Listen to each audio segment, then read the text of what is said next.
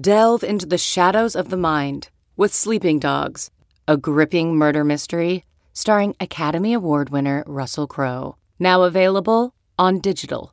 Crowe portrays an ex-homicide detective unraveling a brutal murder he can't recall. Uncovering secrets from his past, he learns a chilling truth. It's best to let sleeping dogs lie. Visit sleepingdogsmovie.com/Wondery to watch Sleeping Dogs, now on digital. That's sleepingdogsmovie.com/Wondery.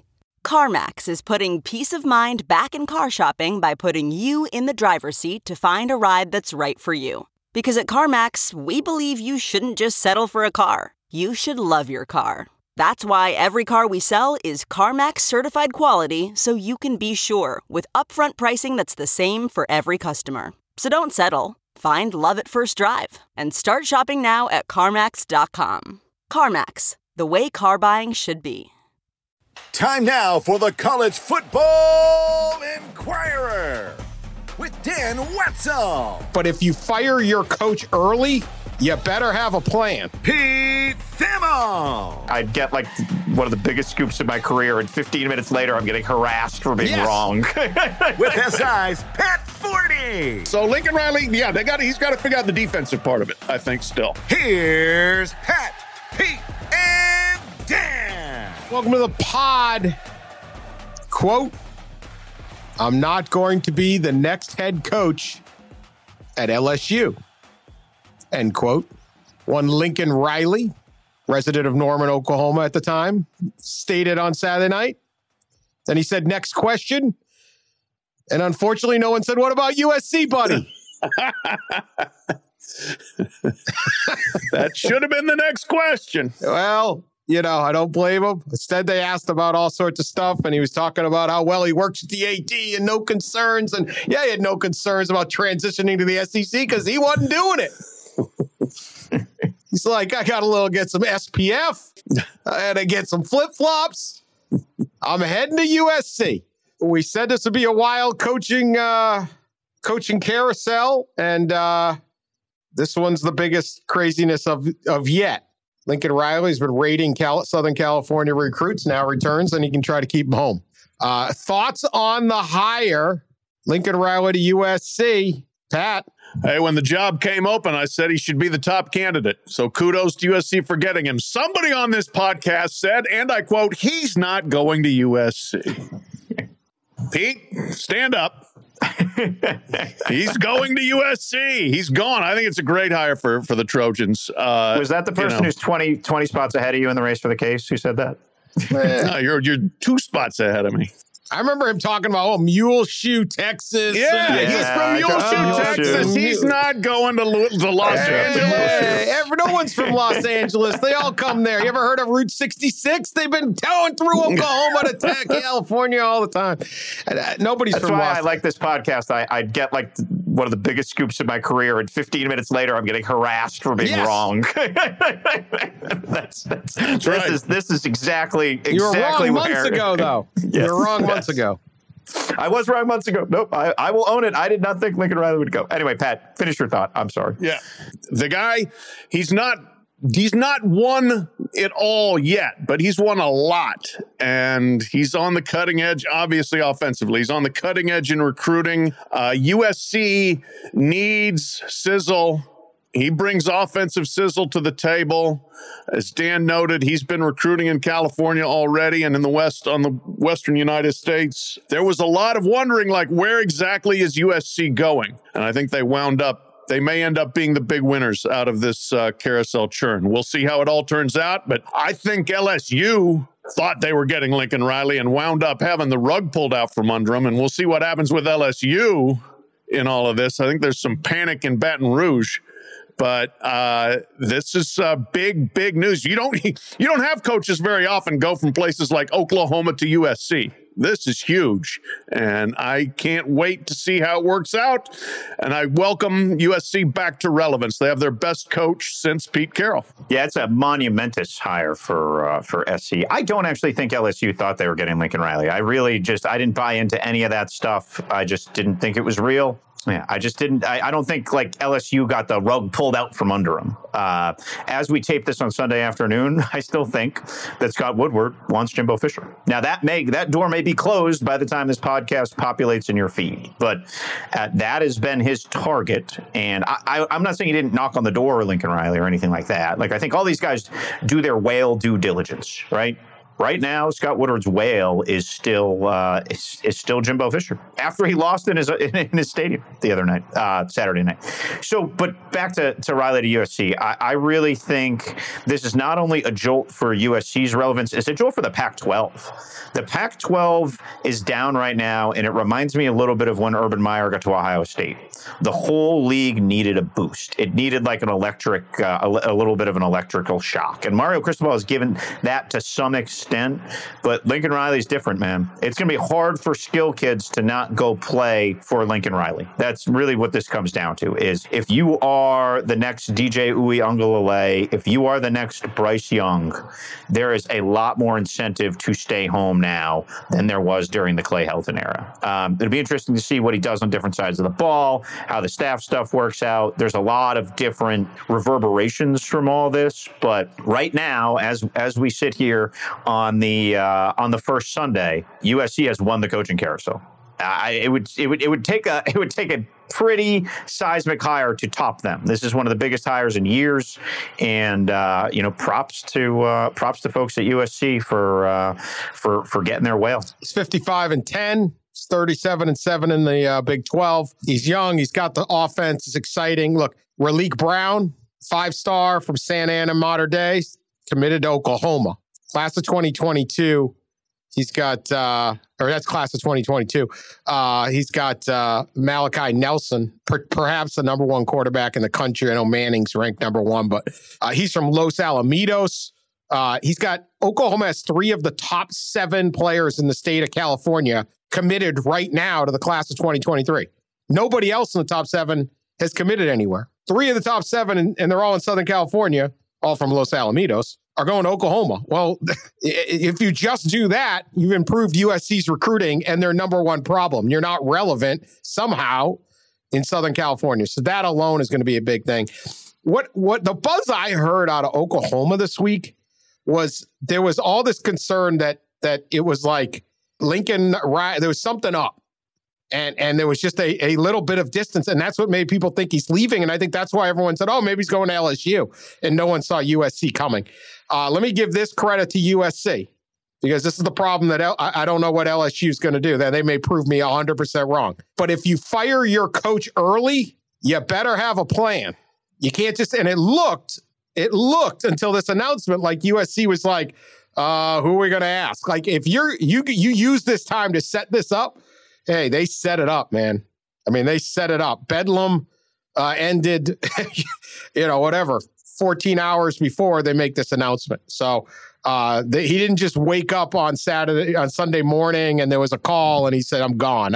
Unlikely to have how it went down. So excellent job by USC at running their search, identifying a guy, and bringing in somebody who's going to add a lot of pop and should greatly change the recruiting dynamic. I mean, I expect all of those kids to flip to USC. They weren't going to Oklahoma because they like the barbecue. They were going because of Lincoln Riley. And now Lincoln Riley's in their backyard. You don't think the Southern California quarterbacks had cowboy boots, Dan? Good sunsets. Good sunsets. Good sunsets. Let me give you this, though, on the other side, because, I do occasionally quote my anonymous, very bitter Oklahoma friend. We've done this. This is kind of a ongoing saga. Let's see. Hold on. Oh, he's got a lot here. A few sour grape facts. So listen up, Trojan fan. All those playoff appearances, not good enough. Lincoln inherited a program that was already in the playoffs. He did not land Baker. He did not land Kyler. He did land Jalen Hurts, who regressed as the season went on. He never won a game as a coach at OU where he's an underdog. He never beat a team at any point in the season. It went into November with 0 losses or 1 loss. He never had a top 50 defense. Make sure to also note that when Lincoln took a look at the landscape and realized that OU decided to play with the big boys and his team who have made a habit out of getting railed by by those big boys. He opted for the chance to play against Arizona, Cal, Arizona State, Utah, UCLA, the rest of the gaggle of Big 12 teams that only live under new names in the Pac-12. Man, there's some bitterness. There's some underlying validity to some of that. Yeah, it's not all wrong now. Not all wrong.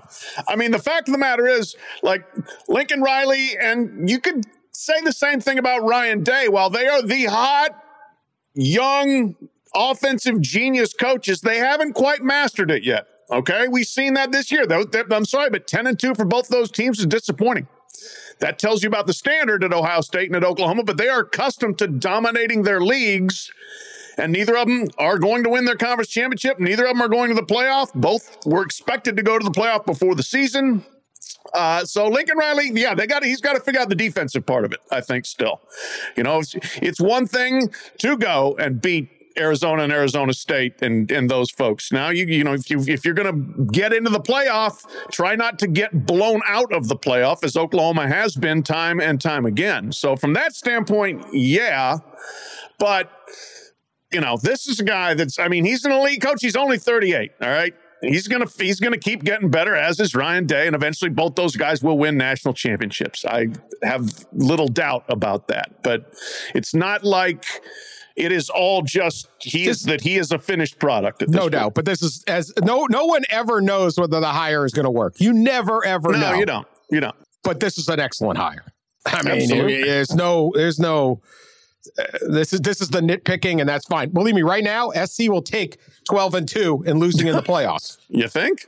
Absolutely. I mean, they've been a train wreck for years, so this is a big time upgrade. All right, what's Oklahoma do? That's the big question. Now, I'm sorry, Pete, I'll let you talk in a minute here, but you know, it's funny. I talked to somebody from down there during the last week when there was starting to be the LSU buzz and everything, and they were like, "Why?" They're very defensive. Why do people always say that Bob Stoops is leaving? Why do people always say that Lincoln Riley is leaving? Well, now Lincoln Riley's done left because you changed the equation on him. You're now going into the SEC from a league that you dominated, and the realignment brothers are not in a very good spot right now. Texas is a dumpster fire, and Oklahoma just lost its coach heading on the cusp of going into the SEC. Good luck with that one. How many programs have ever made a move in conferences and did as well? It's like Utah next. Like it's one dynamic doesn't.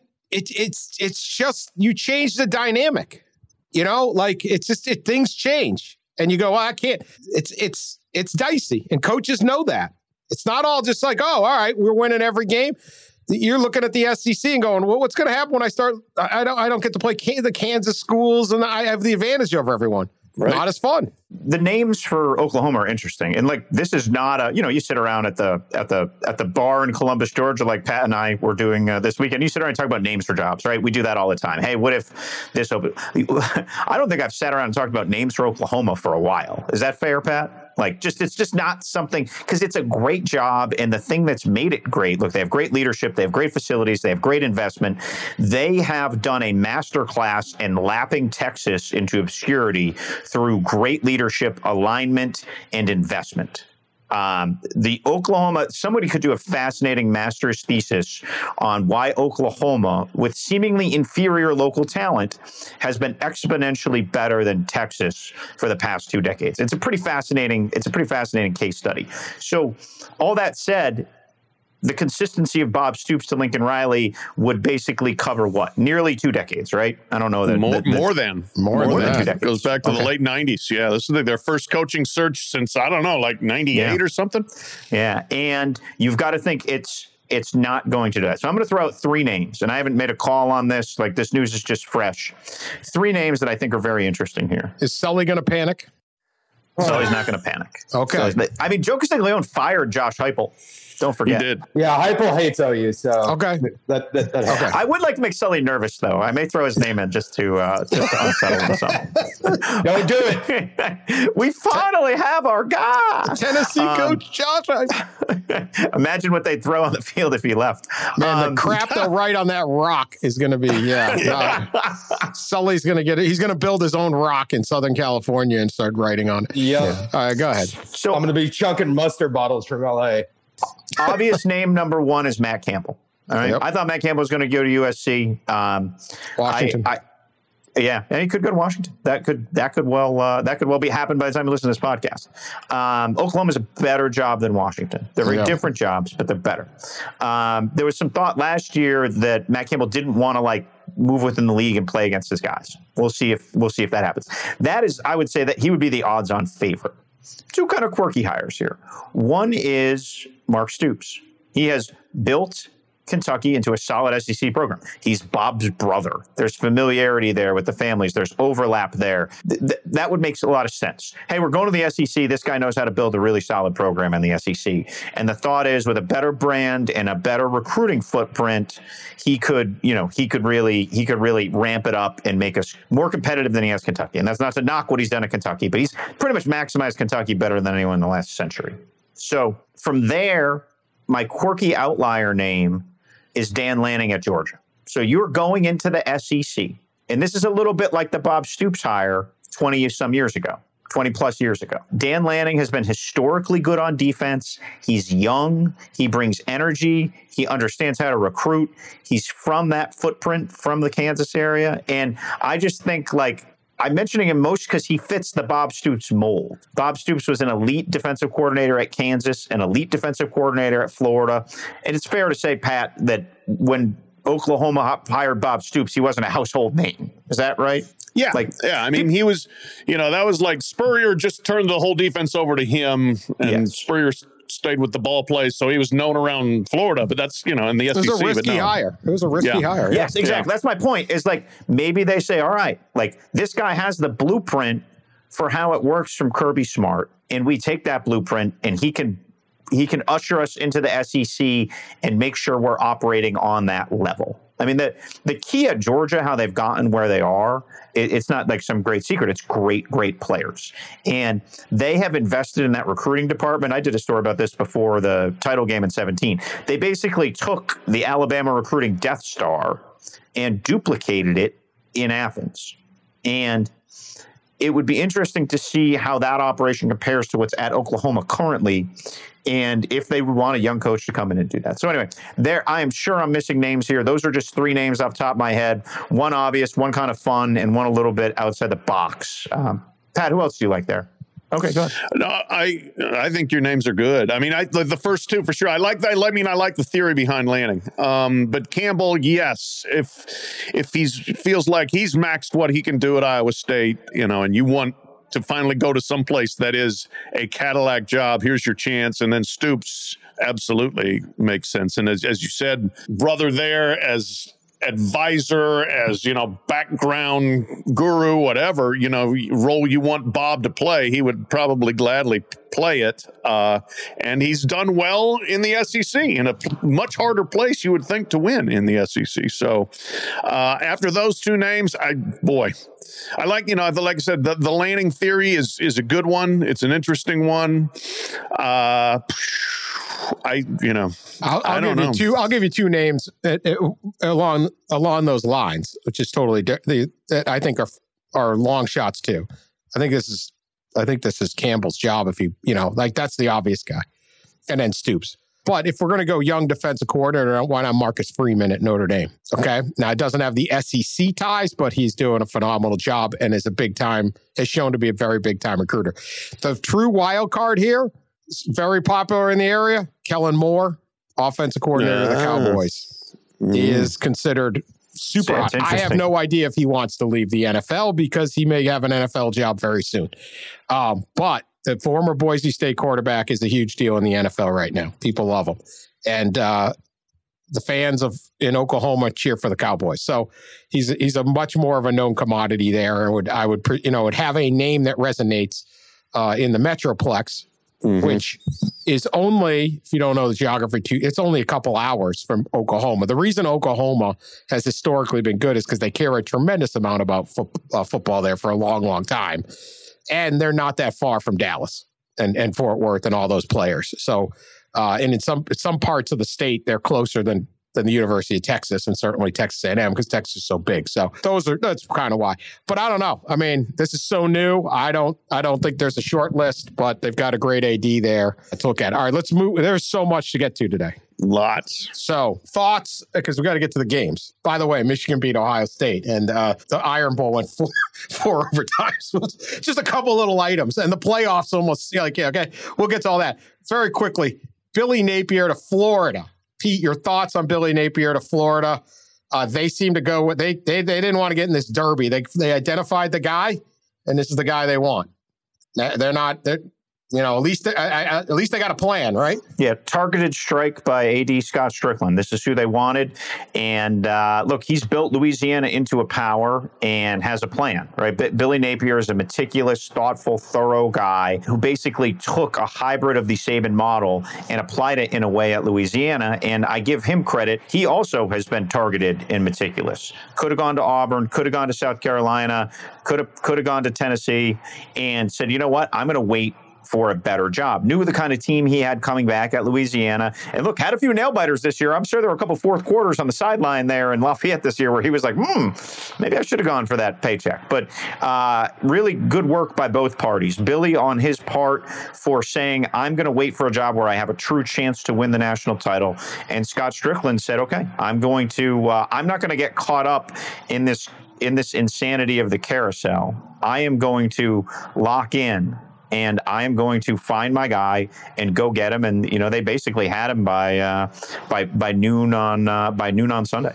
Yeah, I mean, I think it was smart and well orchestrated the way they did it. And I think it's going to work out well. Again, going back to Dan's point, you never know. You do not know. But I think there's a lot of reasons to think that Billy Napier is going to just continue to be a very successful coach for the rest of, or for a long time. If you talk to like the people in the Saban pipeline, Napier's one of the most highly regarded, well-respected guys that were in the amongst all the great assistant coaches they've had in the Alabama tenure for Saban. And he was good in terms of work ethic and coaching and developing players, but he was a very good recruiter too. And he was a good recruiter in Florida. I believe he was part and parcel of recruiting Calvin Ridley and Jerry Jeudy, who were both Floridians who went to Alabama. If you're the University of Florida, you think, well, maybe if you get those kind of talents to come Florida instead of leaving, we could have something here, including Ja'Cory Brooks, who caught the touchdown that saved Alabama's season. He's another Florida kid yesterday. But anyway, I think that Florida did well to come out of this with somebody who they could get and who is going to, I think, have a very good chance to succeed, as opposed to chasing here, there, and everywhere else and suddenly being left holding a bag that's empty or half full. All right. So, this is the thing. We don't know. Some of these are going to hit. Some of them aren't. One guy who we thought was going to be a hit, he's a hit now. Took a while. 2015, Jim Harbaugh goes to Michigan, returns to his alma mater. His job was to shore things up. It took a little longer than he hoped, but 42-27 on Saturday in Ann Arbor. They beat the Buckeyes. They win the Big Ten East. They head to Indianapolis to play Iowa with the college football playoff and a number 2 seed in that thing right there in front of them. Massive victory for Michigan. They didn't just defeat Ohio State. They beat them to a pulp. It was physical. It was old school Big Ten. It's really old school, as Pete's story last week said, Stanford. It was the way Harbaugh played it at Stanford. He said last spring he realized he had a team that could maul people, and he thought at that time, this is what's going to beat Ohio State. If we can just punch him in the mouth, and they did. Amazing game. Aiden Hutchinson, 3 sacks, drew 2 holding penalties, 15 quarterback pressures in a single game. Wow. Okay, how's that? Ojabu had his own.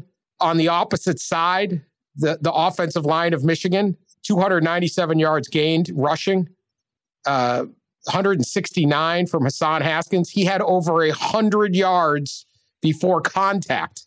Ohio State's defensive line did not have a single tackle for a loss. Michigan had 6 touchdown drives, 63, 66, 81, 78, 82, and 75 yards. On those 6 drives, they only saw third down 7 times combined. In the second half, they only made 2 third downs, and on both of them, they drew penalties. So technically, Michigan was 0 for 0 in third down conversions in the second half. They killed them. I mean, they just killed them.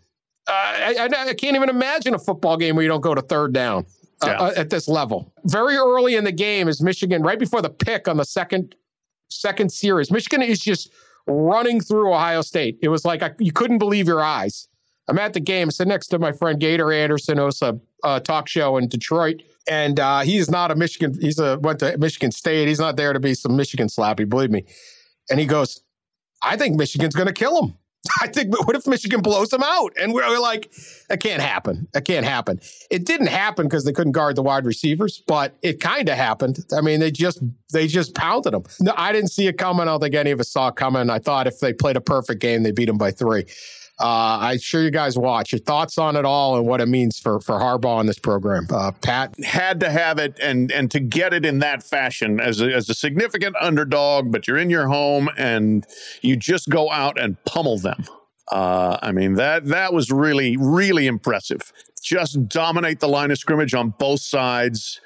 And yeah, the rush end tandem they've got going on reminds me of like LSU 2007, where like they don't have to be like super explosive offensively because they can run the ball fine and then they're just going to terrorize the other team. I mean, when they get you in passing situations, you are under extreme duress. And even with great receivers making great plays, like you said, they were still all over CJ Stroud. And I mean, that is a tandem that changes the way you have to play against them, I think. And so, huge breakthrough. Yes, from the bitterly disappointed 4th and 1, 2016, when everything stopped going up for Jim Harbaugh's tenure there and then started going down. Now, boom, it is shot back up. He even said, I think he said, this feels like a beginning.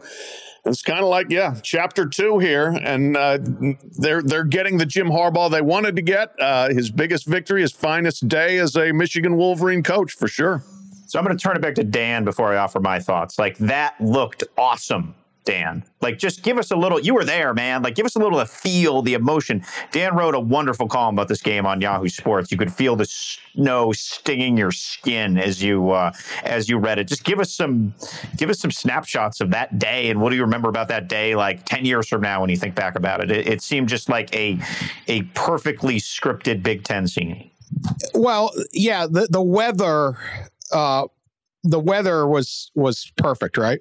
For this. Woody Hayes used to talk and say playing this game was like going to war in the North Atlantic. And that, he always liked practicing outside because he had to prepare for this kind of thing. And all over, I know a lot of Michigan fans, and it's all just, they're trying to talk themselves into it. They really believe in this team, but they've just been so broken through the years that they're just like, you would have thought the Patriots were showing up. It just had gotten to where there's no way every guy in Ohio State's better than all of our guys and all of that. I think I talked about how the hope turned to disbelief to confidence, like one drive at a time. It just was like, oh my God, they did it again. That's another. I mean, look at those 6 TD drives. I mean, those are nothing cheap there. And there was another long one that they had to pick interception. I mean, they just moved it at will on them. It slowly was like, oh my God, they can't stop us. There was a moment, I forget who did it. The Ohio State kid ripped the helmet on a play. Should have gotten thrown out of the game. Cracks me up in college football. Like, we'll go to 17 video replay views to see whether an incidental collision is helmet to helmet, and a guy will get tossed. But if you literally take a dude's face mask and rip his helmet off, it's like, we'll just get 15 yards there. It's like a hockey. It's like hockey, right? It makes no freaking sense. I don't know. You can totally punch a guy in the face if your gloves are off, but not when the gloves are on. So it was like, wow, Ohio State's rattled. Like they're frustrated, and all the pre-snap penalties, and it's like, is this? It was all there. And so it was that hope, and then the build. There's nothing kind of cooler. And I wish you're in the stand. The problem with the press box is it's sterile, right? But you could just see the fans like, all right, we're here. Let's see if we can do it. To oh my God, holy crap, and then it was just like bedlam. And you're seeing like 60-year-old dudes climbing over the wall to run on the field, and like, you're looking down at the people. Like they weren't just coming from the student section; they're coming from like the big booth. People hadn't had anything to cheer for in 20 years. It was just like, oh my God. And so it was that was kind of fun to see, and just seeing the tilt on that, and looking at Ohio State rattled. Ohio State, they won 23 straight Big Ten games, and then all of a sudden it was like they didn't know what they were like. It was like the shock, like, oh my God, someone fought back, and there it was. So it was a fascinating scene, and then the snow just kind of added to it, because it was like for this rivalry, that's perfect weather. Yeah, I tweeted actually that I'm sure my memory is playing tricks on me, but like every Bo Woody game from the 70s that I remember was like that. Maybe not snow, but cold as hell, and so this was like perfect. That's the way you want to see Michigan, Ohio State. And for once, you like to see a good rivalry. You need the other team to win sometimes, you know? Yeah. So from that standpoint, I'd written like 5 times, like, why is this a rivalry still called? I got there, I'm like, I just make it close, please, like for my selfish purposes. So. Yeah. And then I'll say this, 2 things, okay? One, Michigan can win the national title. Michigan can win the national title. If they beat Iowa, and Iowa does not have an offense, like they can lose to Iowa too. This could just be a blip, but they're sitting looking at, if everything holds, playing Iowa and then Cincinnati. All due respect to Cincinnati, it's like that. If you could draw a team, that's the one everyone's going to want, right? And then they compete in the national championship. They have Iowa and Cincinnati standing between them and the national championship game. And if they're playing Georgia, I do not expect that they would be favorites. I probably won't pick them to beat Georgia. Georgia still has Stetson Bennett, the boutique law firm, as their guy. That pass rush is serious. I don't know. Hassan Haskins is a way of falling. He's one of those great backs that always falls forward. Stop him for 3, and he's got Pat. 5. Yes. Pat and I sit in the Auburn press box. I said the same thing. That guy he's good for 2 yards of carry every fall forward. Yeah. Yeah. He said, you stopped him. Stopped him. No, fell forward. 2nd and 4. It's like, oh, no. They can win the national championship. And there's no way any of us thought that a month and a half ago. I don't know they will, but they're right there. So I don't think they can win the national championship. I don't know. They'd have to beat Georgia, but we don't know. Yeah. That pass rush on a small quarterback, if they get home, who knows? That's all I'm saying. I know. Like I said, I mean, they changed the dynamic of games. There's no doubt about it. Now, Stetson Bennett is the number 2 quarterback in the nation in efficiency. He's having a really good year. And the thing is, he doesn't have to do that much because the defense is so good. So we can discuss all of that later. We'll discuss that in a month. Yeah, if it gets to that. Right. Yeah. Michigan can lose. All right, here's my other one. Is Jim Harbaugh got his mojo back? And remember Wise asked Jim Harbaugh, stir the drink, Jim Harbaugh, sleepover recruits' houses, hold these little camps for no purpose. Go to Rome. Go to Rome. Yeah, all the create to play, throw catch with his shirt off, like just weird Jim Harbaugh stuff. Like you could see he finally got his thing back, and I hope he keeps it. But his line about Ryan Day, who last summer said he wanted to beat Michigan by 100, hang 100 on him. Now this was after Harbaugh said something about Ohio State cheating and all that. It goes back and forth, but Harbaugh had to sit there. Harbaugh goes, well. They kind of bring up, did anything get said that mattered? Oh, we're going to have humble hearts. We're going to take the high road. Then he's like, no. Never mind. Sometimes people that are standing on third base and think they hit a triple, but they didn't. Now, whether that is accurate or not of Ryan Day or whatever, who cares? That is a shot right at Ryan Day. Pete, you know Ryan Day better than I do, but I'm thinking that did not go over too well down there. Yeah, well, Ryan Day is from a blue-collar family in New Hampshire. His dad passed when he was 9. He kind of prides himself on being the antithesis of a born-on-third-base guy. And that's not in specific to this comment. That's just generally in life. And he's been quoted saying that over the years. And I certainly don't have a sense yet, 24 hours later, his thoughts on that comment. But knowing him a bit, I would imagine that is going to burrow deep into his soul. Like that is like, Dan, if I accused you of being a craft beer snob. Yes. Right? Like it just insulting. It is factually, it is the opposite, is the antithesis of who Ryan Day is and how he got there. Now, he did get handed a Cadillac program, but he very much earned his trip there. So, and that's what Harbaugh was correct. referring to. I know, yeah. I know, but yeah, you don't drop the born on third base. That's a trust fund baby quote. You know what I mean? Yeah. That's the kind of thing. And that is, that quote will be repeated thousands and thousands of times between now and the next time these teams play. And Harbaugh he was feeling himself again. And he had been he'd been neutered and silent lately, Yeah. Part of my criticism of Harbaugh, and I've been very critical of Harbaugh, in past years, was that it almost was like he stopped caring. Now, I'm not saying like he stopped going to work or anything like that, but he was just attached. He just looked like last season, he just looked like emotionally detached from it all. I remember this is the guy who got the sideline penalty in that 16 game that set up that set up one of the touchdowns when Ohio State's offense was abysmal and couldn't move the ball. Harbaugh was just this presence, and then he was just like gone. There were all these big ideas and big plans, and everything just faded away. So, look, we are on this podcast, as you know, we are all for trash talk. We are all for spicing up rivalries. And man, that is a Molotov cocktail right into the heart of the Woody Hayes Athletic Complex. And that quote will be felt for a long time. Yeah, that's what rivalries are made of, is stuff like that, right? So it's as if we needed Ohio State and Michigan to flare up again. Well, we've got stuff. So this is good. This is really good. And yeah, I am sure. I mean, I would guess Harbaugh was referring more to his, his professional path to getting that job at age 39. But, Ryan Day's done pretty well so far in that job. Not perfectly, again, but it's not like, I don't look at that the same way as I looked at like Lane Kiffin when he got USC or when he got the Raiders, for the love of God. But this is just going to be fascinating now to see. Yes, how far does the Harbaugh mojo carry over from this? If it's back, is he going to get back? Is he going to be taking big swings in recruiting? Is he going to be beating Ohio State for players? Are their talent on paper going to match up with them? Is Michigan going to be a national player going forward? I hope so, because it's more fun that way. So this could be a new beginning, as Harbaugh said. Let's see how it plays out.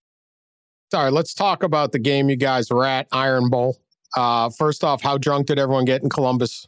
Did the bartenders of Columbus, Georgia, have a happy Thanksgiving on Friday night with you two together? The good people at Nonic, they took care of us. We took care of them, I think. Okay. Yeah, we gave the bartender last night a workout, kind of switching from Bedlam to BYU. We were like those annoying people, so we took care of them. Okay, all right. Nonic, if you're ever in Columbus, Georgia, great place. Late food, Columbus, Georgia, not a lot of late dining options. Fine bar food. Pat and I had a nice meat and cheese plate and a cocktail as we relived the Iron Bowl. But yes, we both evaded any Columbus, Georgia authorities, so that was really the goal for our 48 hours there. Okay. We enjoyed our time on the banks of the Chattahoochee. Got to come down, Dan. First off, there were 3 Waffle Houses in Columbus alone.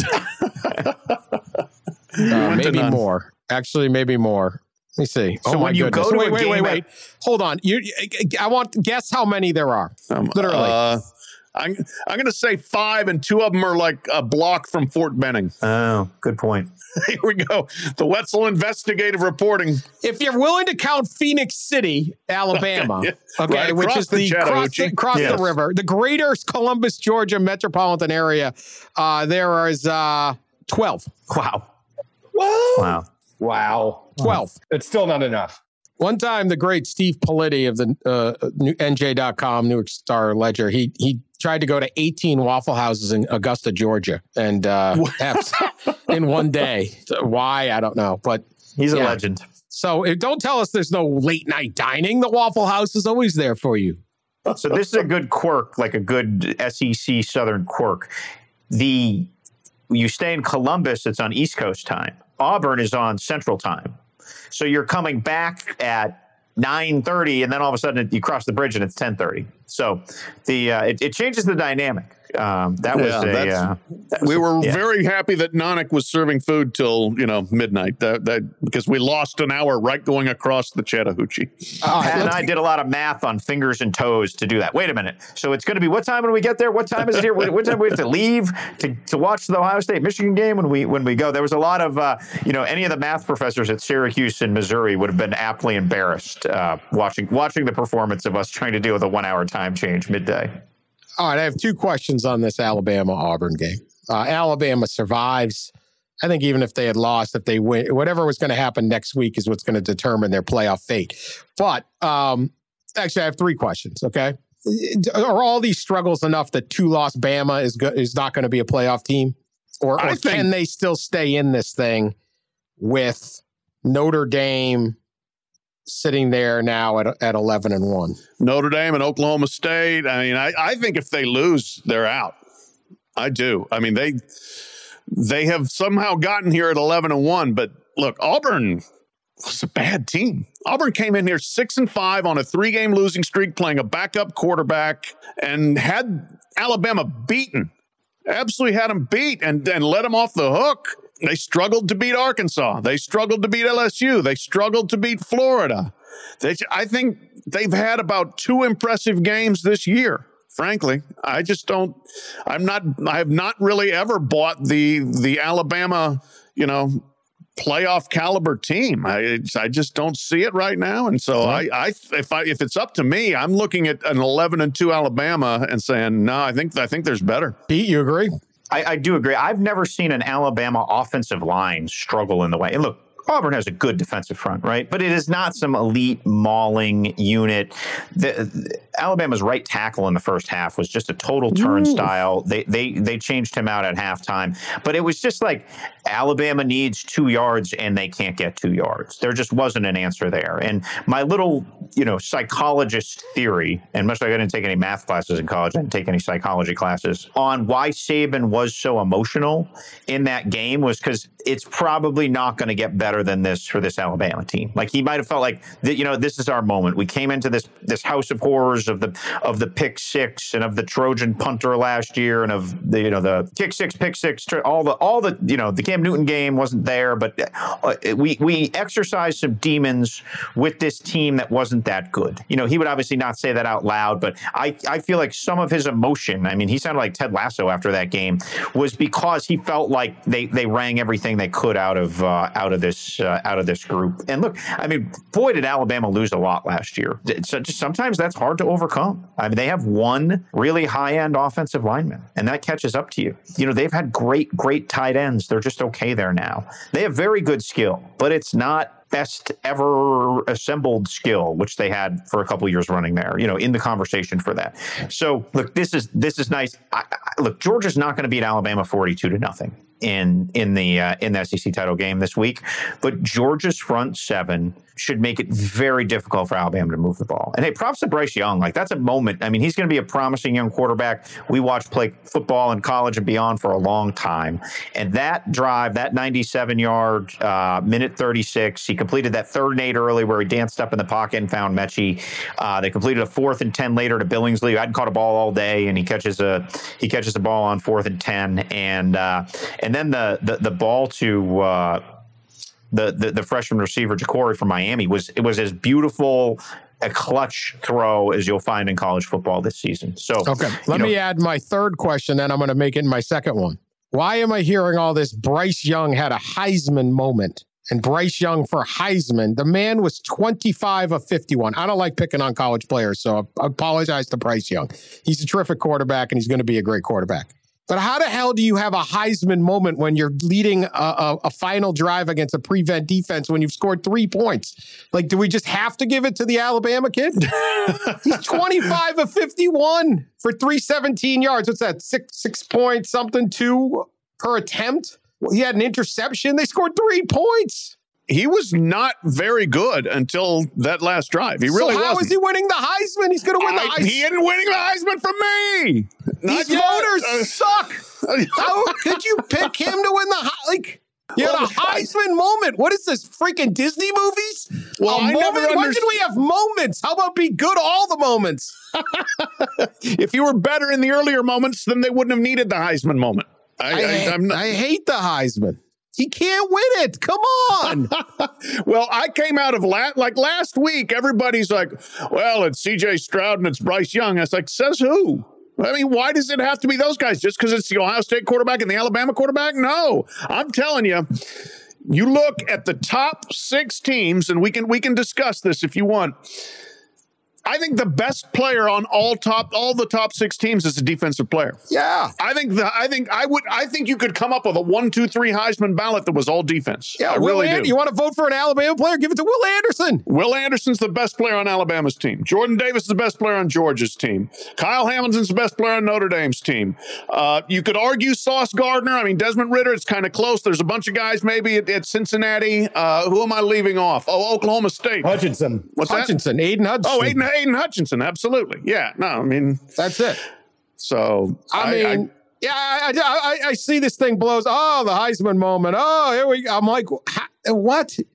It's a prevent. He is a great drive. Congratulations. You won the Iron Bowl. They should talk about you around Alabama forever, and you're going to be great next year. But how the hell do you win a Heisman Trophy when you've scored 3 points against Auburn?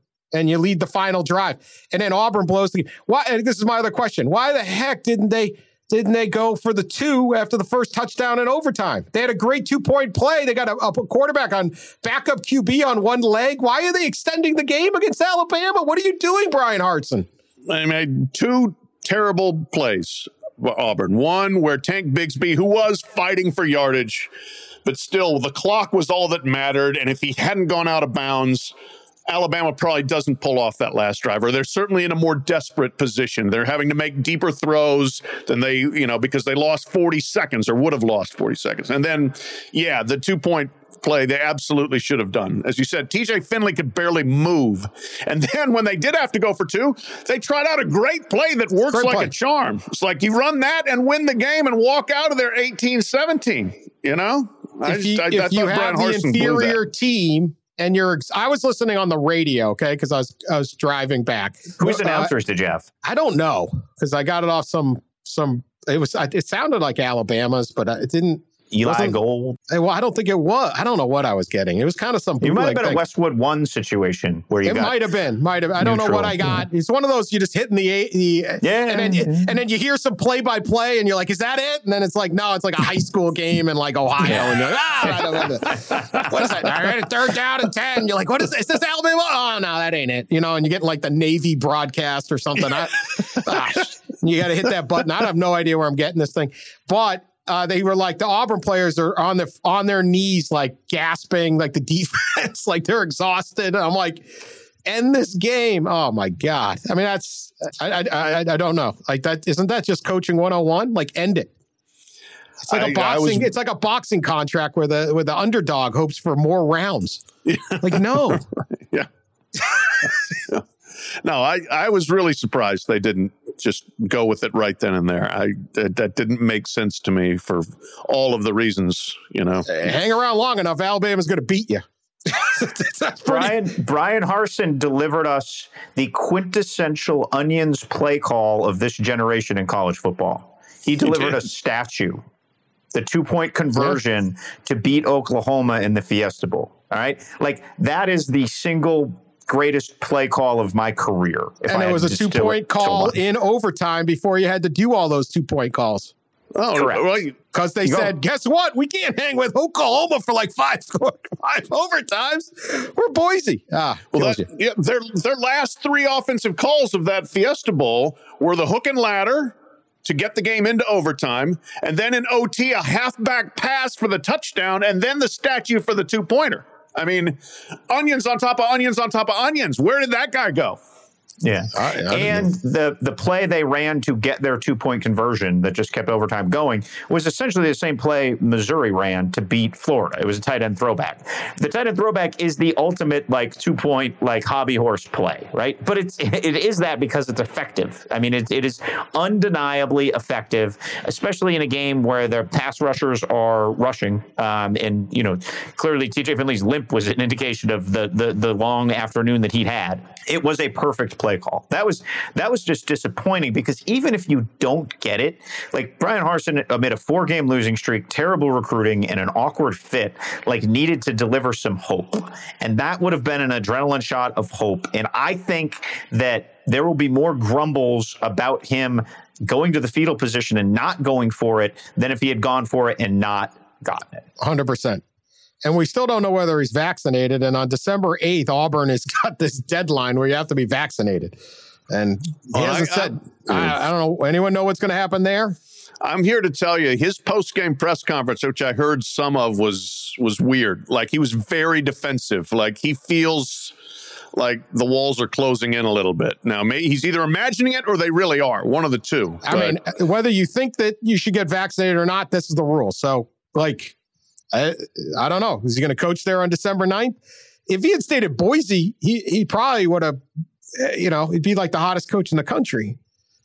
I mean, he's going to be sitting there going, I'll take that. I'll take that. I think he jumped a year too early. Hard to say when you're getting that much money to go to Auburn, but very interesting situation down in the Plains because there was a lot of things bothering me about this game. And I wasn't even there. You were listening on the radio. On the damn radio. Well, give me a Heisman moment. Against Canton McKinley, you're probably picking up half the time. 25 for 51 today. That's a Heisman moment. But it looked really good on TV, and lots of people who don't pay attention were watching, and they happen to have Heisman votes. Okay, you want a Heisman moment? Watch Will Anderson terrorize people. If you really have you just have to vote for an Alabama guy. Come on, you guys. It's just, I hate that. I hate that trophy. Too many voters. All right, let's get on. We got too much stuff. Don't let anyone get a Heisman vote, too. They will. Bedlam, I don't even know what to say. We told you it was a hell mouth would open in the middle of Oklahoma and everyone gets sucked in. And the best thing to do is stay home and get drunk. Told you. Okay, I don't even know how to explain this thing. There were things happening I have never seen happen in football before. Like there were plays where I was like, wow, there was one play where there was a backward lateral that the Oklahoma kid just kicked out of bounds like he was Carly Lloyd. Never saw that play in my life. Flag. It was like, you're not allowed to soccer kick a football out of bounds. Like I had no idea. Never seen anyone even attempt that before. All sorts of stuff happening. Huge win at the end. A fumbled punt gives Cowboys the game. But Oklahoma State's defense was terrific in the second half. They almost blew it at the end, but they didn't. And the mullet rides on. They get Baylor this weekend. I've said it all along. This is a team that's got a great argument for a playoff. This is a different type of Oklahoma State team. I think they should be able to beat Baylor, and I think they're a dangerous little club. I give them all the credit. This is a really good team. They always lose that game. They always find a way to lose. Saturday found a way to win it. Yeah, and this was our, you had your deal where you were driving, listening to the radio. Pete and I were driving, and Pete was trying to get we were trying to get the TV, the video of the game up on Pete's phone, and then we lost that. And so then we picked up radio, and then we lost that. And we were just kind of like trying to cobble together everything that was happening. And that was when it's like muff, punt, touchdown, as you said, kick the ball out of bounds. Yeah. It was, I was doing a poor job. Pat drove. He was kind enough to drive. Pat loves that Chattahoochee area so much. I always let him. But I was like navigating, which is a job I take very seriously, and trying to but I had the game on XM radio at first. and it was behind. So I have Twitter alerts for Dan, and Dan's like, muff punt, crazy stuff. And I'm like, it's 3rd and 6. I was like, this isn't good. You're behind. So yeah. Then we had to go YouTube TV, which is a little behind still, but was like a little better. I also wanted Pat to watch The Road, and I knew Pat, if I had the game on there, Pat would be watching The Road. There's like deer running around down there. And yeah, we didn't get the My Cousin Vinny double sequel. Yeah. So anyway, I shot the clerk. The clerk. Long story short, the good people at Nonic got it on for us at the last couple minutes there in Columbus. It was a fun. It was a crazy game. I mean, there's times I don't even understand the Oklahoma State offense. Sometimes there's times guys are running in the wrong direction. There's just people running. They're just running in places that don't normally see people run. And yet, at the end of the day, they win. I don't even know. I don't even know what's going on. I'm watching them like, what is this? Is this football? It all works out in the end.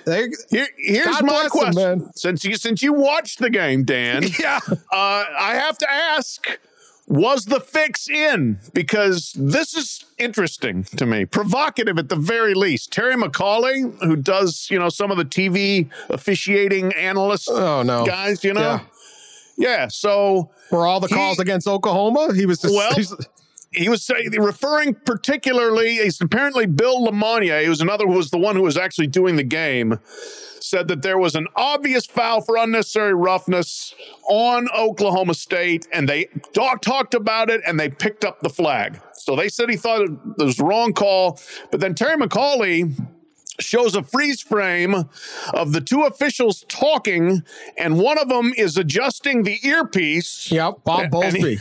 Bob Bowlesby was calling in. He says this is always disturbing during on-field conversations. We often see officials messing around with the earpiece. We know that not only the replay official can talk to them, but so can the command center, which is the Big 12 office. Mm-hmm. It's certainly possible the referee incorrectly talked him out of the foul with no one else involved, but it was a very long conversation, and it's not unreasonable to speculate someone else was involved. Boom! He just threw a Molotov cocktail in there, basically saying the Big 12 put the fix in on that call because Oklahoma's leaving the league. Not completely unreasonable, huh? No, not. Other than it being a federal offense.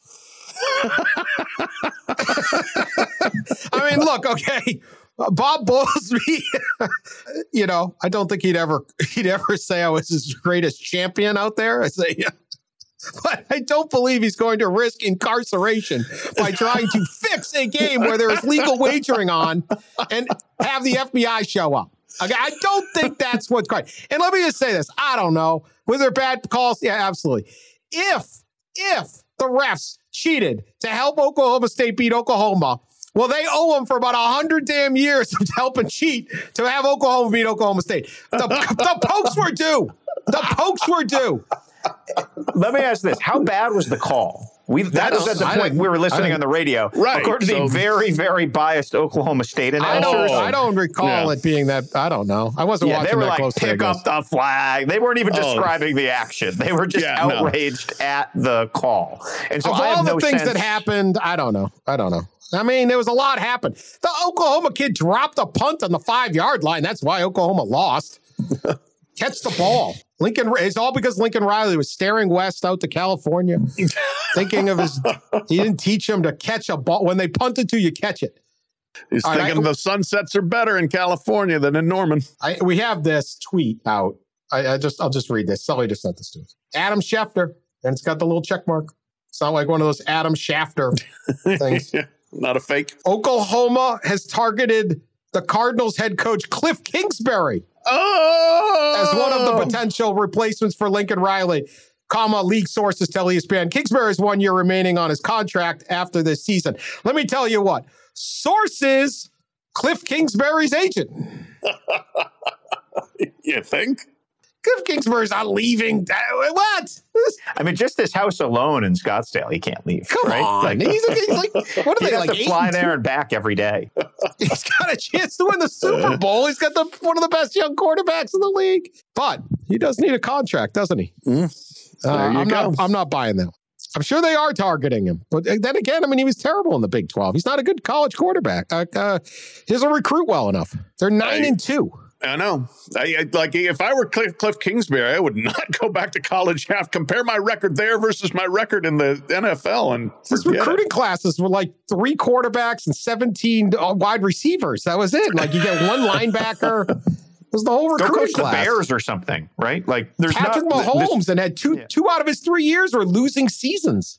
Patrick Mahomes, was he going to get a better recruit than that? No way. Not happening. Not happening. I'll never say never. Pretty close. All right. We're going. I mean, there's too much stuff, but let's get to this last one because we're going to miss him if nothing else. Go Tigers. Coach O, I think you just had to root for Coach O winning this game. Coach O stuffs it up, everybody. Beats A&M. Whether his boss that fired him wants the other coach, Jimbo Fisher. The pacemaker shootout. Coach O wins the game, immediately ends with a go Tigers, and then says he's going to Destin with his girlfriend. He's riding off into the sunset with all his money. Guy has so much money, but he can't dream bigger than Destin. I mean, it's a nice place and all. You got Maui money, buddy. You got Maui money. Go Tigers. Is that great? And you know, Jimbo joins James Franklin in the 10-year contract extension Hall of Fame so far. With he's got 4 losses this year. Franklin's went 2-5 down the stretch. Got a 10-year deal. Good Lord, what's going on?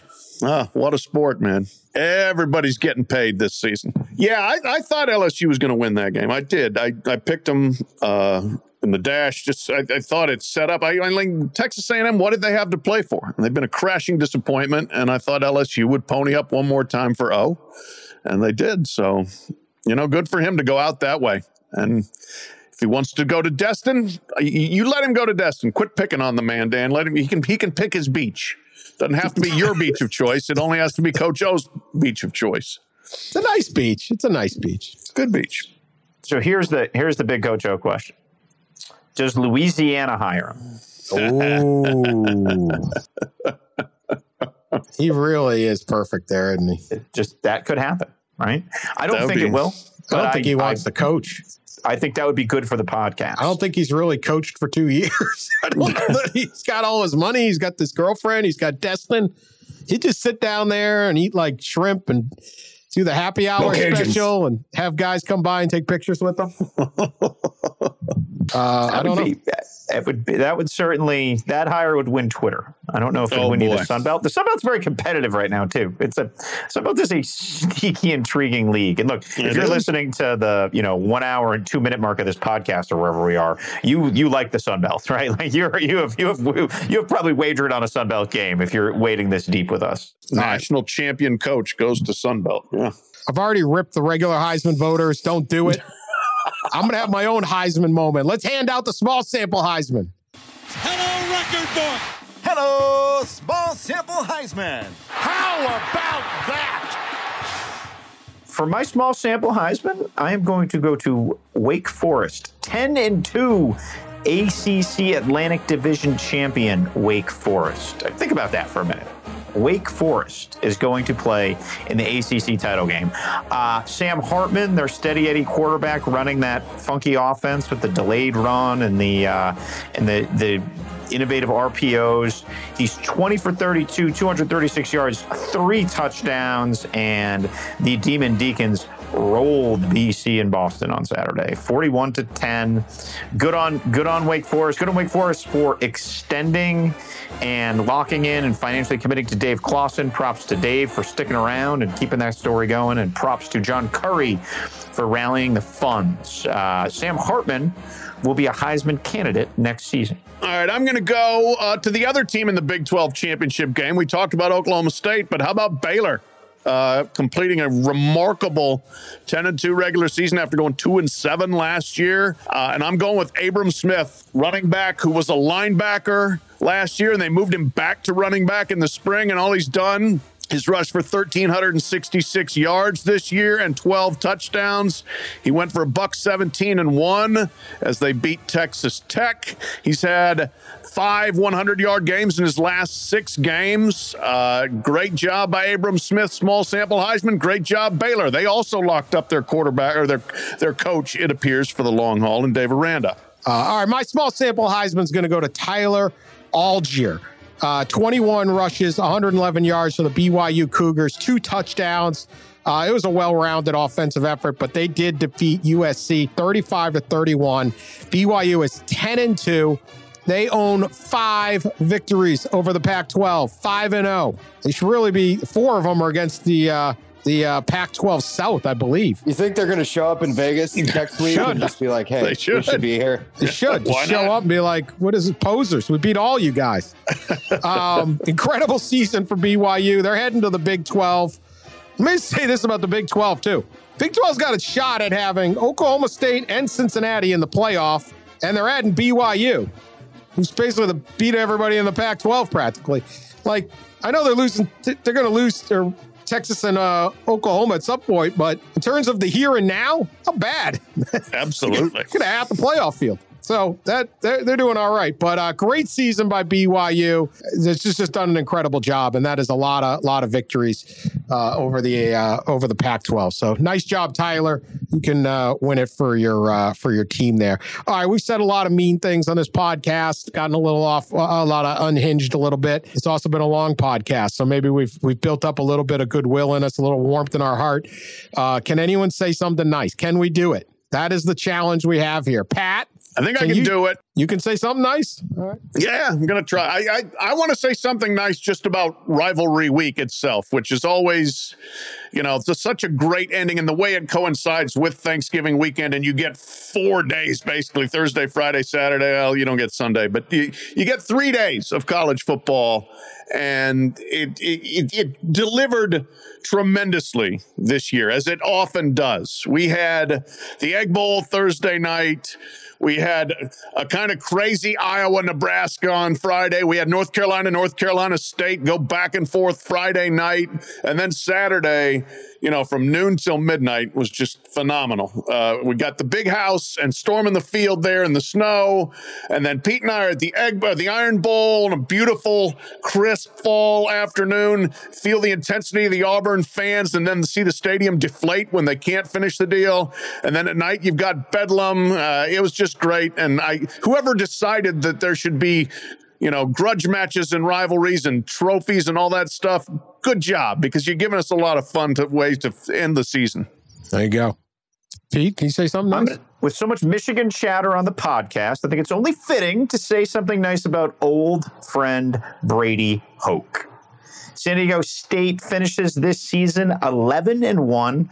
They're ranked 22nd. They came back and beat Boise pretty handily on, I think that game was Friday at noon. The only loss came to Fresno State. They have wins over a very good Utah team, and they beat a pedestrian to bad Arizona team. But Brady Hoke in his second act, it's not often a guy can go back to a place like Brady Hoke did go back to San Diego State and recapture the same magic. They have a strong identity. They have the 3-3-5 on defense. They have a conservative smash mouth offense. Brady Hoke's 11-1. Good for him, man, and good for him and finding the right fit. Good for the school for not having the ego of, oh, he left us. It's been a perfect match, and happy for Brady, happy for San Diego State. Yeah, great guy. I love that he's got all that buyout money to afford living in San Diego, right? Like nothing better than San Diego if you got money. He's just coaching, winning, doesn't have to ever leave the whole bit. All right, I'm going to say something nice about field stormings, and I got one specific example, but it was great. They stormed the fields all over the country. Incredible one at Oklahoma State and Stillwater. They filled it in the snow at Michigan. The Minnesota one was great. It was all over. One of my favorite other than this one I'm about to mention was Washington State fans, the students who most of them live in the Seattle area and went to the game against Washington, storming Husky Stadium field after Washington State beats Washington. Is there anything more insulting than the other team's fans storming your field? And then does the Pac-12 fine Washington? Like, does Washington have to pay? For Washington State storming? Stormed your field. Now you owe them $25,000. That's what I want to see, or $250,000. All because the other guy, they should take that out of some of these buyouts. But this is the guy, Greg Haas. Greg Haas is a lifelong NC State fan. How lifelong? Lifelong. His license plate reads HAAS. 8 UNC. Hate UNC. That's his license plate. He lives in Virginia. Drives down to every Raleigh game, down to Raleigh for every game. He's 44 years old. He wore the game on Friday night. His shirt was in NC State red, and it read "Carolina sucks." at the tailgate before the game, they ate a smoked 8-pound lamb leg, a symbolic meal because UNC's mascot is a ram. This guy is a fan. So he's at the game, and if you watch, the Wolfpack scores 2 touchdowns the last 30 seconds to win 34-30. I'm getting all the details here from the Raleigh News and Observer. I don't want to. Ben Simmons, good job on this, tracking this guy down. So the final interception happens. My wife turns to me and says, "You got to go. They're gonna storm the field." Earlier the year when NC State beat Clemson, his dad jumped over. This guy's 44, so his dad's like at least in his 60s. His dad jumped over the wall to rush the field. So he thought he could do the same. Unfortunately, as Haas said, I landed on my feet, but my leg just kind of gave out. Remember going down face first. The jump seemed fine. The landing just didn't quite work out. It's like a Simone Biles quote. You got the twisties. Yeah, got the twisties. Shatters his leg in 2 places. Oh. Okay. But is Greg Haas upset? Heck no. They strap him onto a gurney. They're wheeling him out. He's laughing, screaming. He's doing this hand signal, the Wolfpack hand signal, I guess. He's all excited. He's got pictures on his Instagram in the hospital. He's wearing his Carolina sucks shirt. I don't know if I would do it again, knowing that this happened to me, but I definitely don't regret it. It was 100% worth it. Oh, I love it. Now that is rivalry week, baby. 44-year-old man shatters his leg in 2 places because he hates North Carolina, a 6-6 football team, so much. And he's happy about it. That's beautiful. He's in the News and Observer. Imagine if they covered. Pat would have been out there with him. Blown an ACL. Damn it. It's not easy being an NC State fan. No, it's not. It's not. They've had a lot of stuff go wrong over the years, so good for him. I'm still not sure it's worth breaking your leg in 2 places, but, you know. Yeah, well, you just don't H8 UNC as much as this dude. No, I don't. He's got to, the real trouble is his orthopedic surgeon in Virginia, turns out, is a UNC grad. So he's a little worried about that. So there you go. See if they can see how bad this rivalry sticks with the Carolina fans. That's a great story. That's a great story. Good job, News and Observer. All right, this has been very, very long, but there's a lot happening. We're going to be back on Tuesday to preview championship week. The playoff is the field is narrowing. You know, a lot to be settled. So sorry we didn't get to everything, but you know, a lot of stuff happening. Please continue to subscribe so you don't miss a single episode. Leave us reviews. Tell your friends about us. We'll talk to you later.